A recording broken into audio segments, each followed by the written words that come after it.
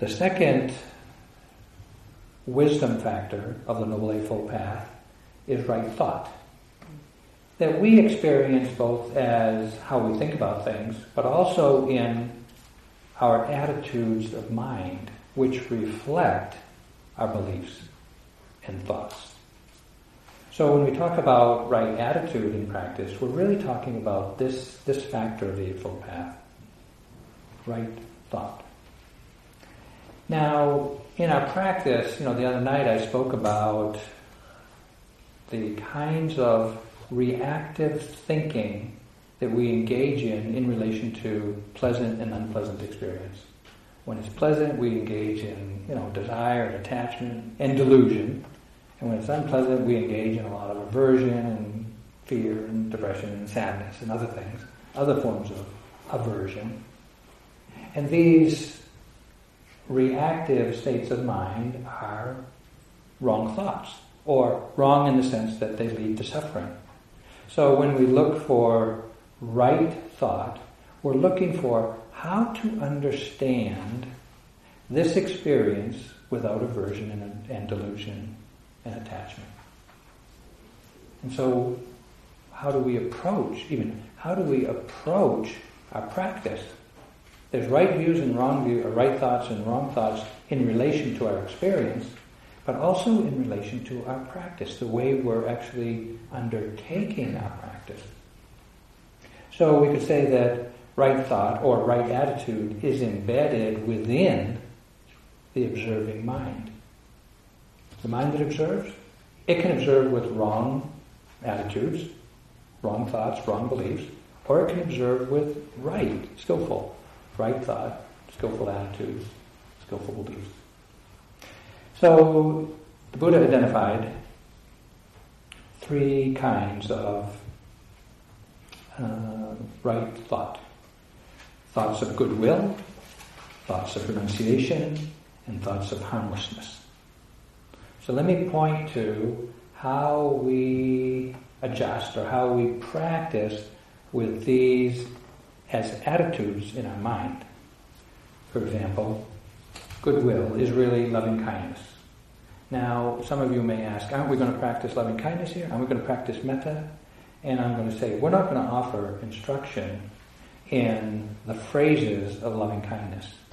But actually, if you practice with skillful attitudes of mind, if you practice with the right attitudes of mind, meaning the attitudes of mind that lead to the end of suffering, you will be practicing loving kindness. Because skillful attitude is open, receptive, allowing, acknowledging, being willing, being responsive, being interested in, and any lover would like that from you.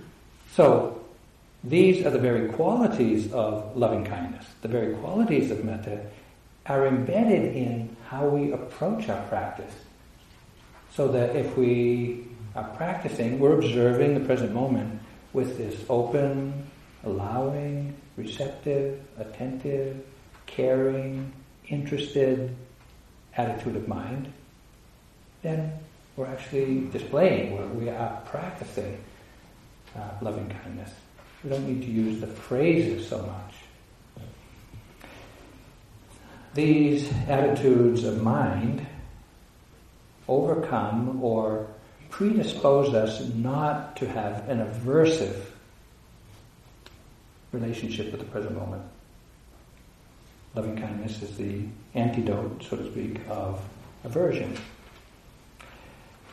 The second kind of right thought is renunciation. And these are thoughts of letting go, simplifying, keeping things very, I was going to say basic, but really simple. And I remember one of my early instructions in when I was practicing was keep it simple, keep your practice simple. Even with that, it'll get complicated soon. And so if you let it complicate, or you let complications proliferate, practice gets to be just a rabbit's warren, just a nest of, doubts. How to practice doubts. So what is renunciation, or how do we embody renunciation with our attitudes of mind in practice? Well, when we let go, we're not pushing away, we're simplifying, and it manifests as not making a project out of it. Sometimes we get this project mentality, or we got an agenda in practice. I'm going to work on my father issues this retreat. It's like, don't need that. Let that one go. Or we make a project of it. I'm going to clean out my bad karma. don't try that either. And we get this kind of an overview that kind of is a kind of oppressor of our practice. And so we want to learn to let go of that. And the way to do that is to relax. Now, I've talked about relaxing. When we relax the body, or when we are asked to, or reminded to relax the body, what it involves is turning your attention inside the body, scanning until you find areas of tension or holding, and then seeing if you can let that go. Not pushing it away, not judging it, not even fixing it. It's just letting it go. So when we want to relax the mind, we do the same thing. We turn our attention to our mind, our attitudes of mind, our posture of mind, if you will, and we look to see, is there any holding? Is there any agenda? Is there any project in mind? Is there any kind of goal-orientedness? Is there anything more than just genuine interest? If there is, let that go. Put that aside. It's not necessary. We don't have to explain. We don't have to figure out. We don't have to make sense of anything. We just have to observe. Some places I teach, the deer are close to the meditation hall. And I always use this as an image. If you wanted to understand the nature of deer, what would you do? You might go online and look up in Wikipedia, deer, and see and read what other people have observed or understood about the nature of deer. But if you want to know for yourself, all you can do is just watch. And if you just saw a deer and watched it, followed it around. You don't have to scare it. You just watch how its ears move and its tail move and what it eats and what it doesn't eat, where it looks and how it gets startled and how long it stays startled and how it cares for its young. And you're just observing. You're not trying to figure out anything. You're not trying to explain it. You're not trying to justify it. And there's no project other than just observing. And if you could watch a deer for a few hours, you would understand a lot about deer, the nature of deer. Well, we're doing the same thing with this body and mind. We don't have to explain it. We don't have to figure it out. We don't have to make a project of it. We just need to observe it with interest. And if we observe, as the mind gathers the data, it will begin to make the connections of understanding. We don't have to do that. So to practice with an attitude of renunciation and letting go, relax, let go of expectations, let go of anticipations, let go of indulging, let go of embellishing, let go of disappointment. Because these things, they all have a way of creeping into our expectations about practice. Oh, this is good. We embellish a little bit of calmness into, this is really good. We don't need to add any flavoring to our experience. Just see it as it is. Just observe. So this is, again, keeping it simple, letting go, being relaxed in the body and the mind. And the third area of right attitude or skillful thought is to practice harmlessness. Be nice to yourself. Be nice. Whatever you're experiencing, even if it's painful, even if it's shameful, even if it's humiliating, as experiences sometimes are. Be nice. We're not sitting in judgment of what comes up in the mind, what comes up in the body. Believe me, it's going to be everything.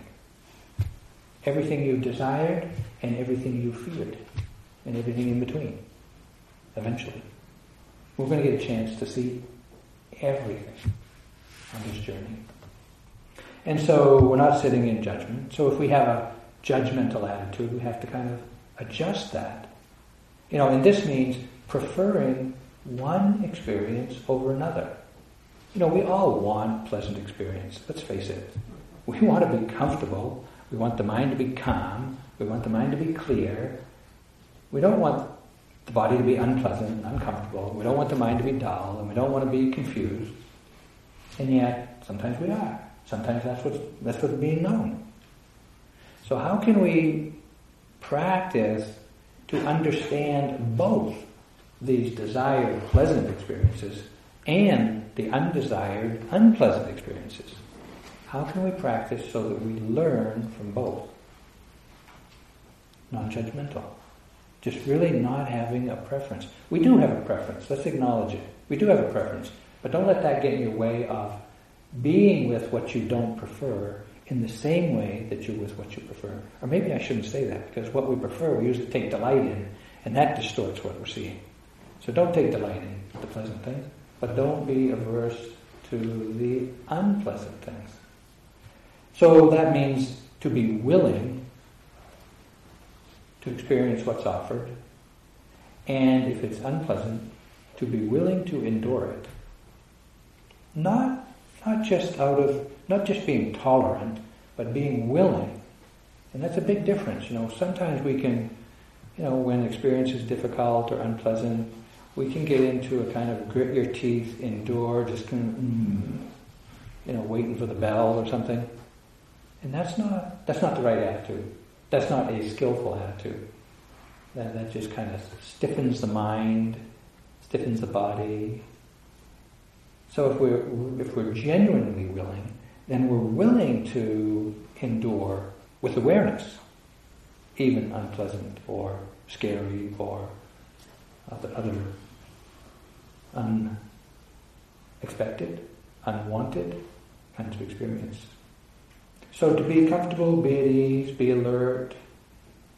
So when we say, check your attitude of mind, as we do, as we will often, check your attitude of mind in practice. If you find yourself, being tense, being judgmental, preferring this and preferring that, wanting something, making an agenda out of it, just explaining it, drop that. Because usually, if we know what skillful attitude in mind for practice is, we can recognize the unskillful attitude instantly. You find if you would like to know what your attitude of mind is, I have a surefire way to find out. Okay? Get your camera. Well, sorry, you've given up your phones. But if you had your phones, take your phone, take a selfie, turn it into an emoji. What is it telling you? That's your attitude of mind. Right? You can see, if you're practicing like this, take an emoji. What's this kind of face telling you? If you're going like this, what's that kind of attitude of mind? If you're kind of going like this, what's that attitude of mind? So it's written on our face. So take a selfie, make it an emoji. What's it telling you? This is how we can recognize our attitude of mind. Right attitude, U Tejaniya says, allows you to accept, acknowledge, and observe whatever is happening, whether it's pleasant or unpleasant, and remain relaxed and alert. Imagine that. Whatever is happening, whether it's pleasant or unpleasant, remain relaxed and alert, interested to observe it.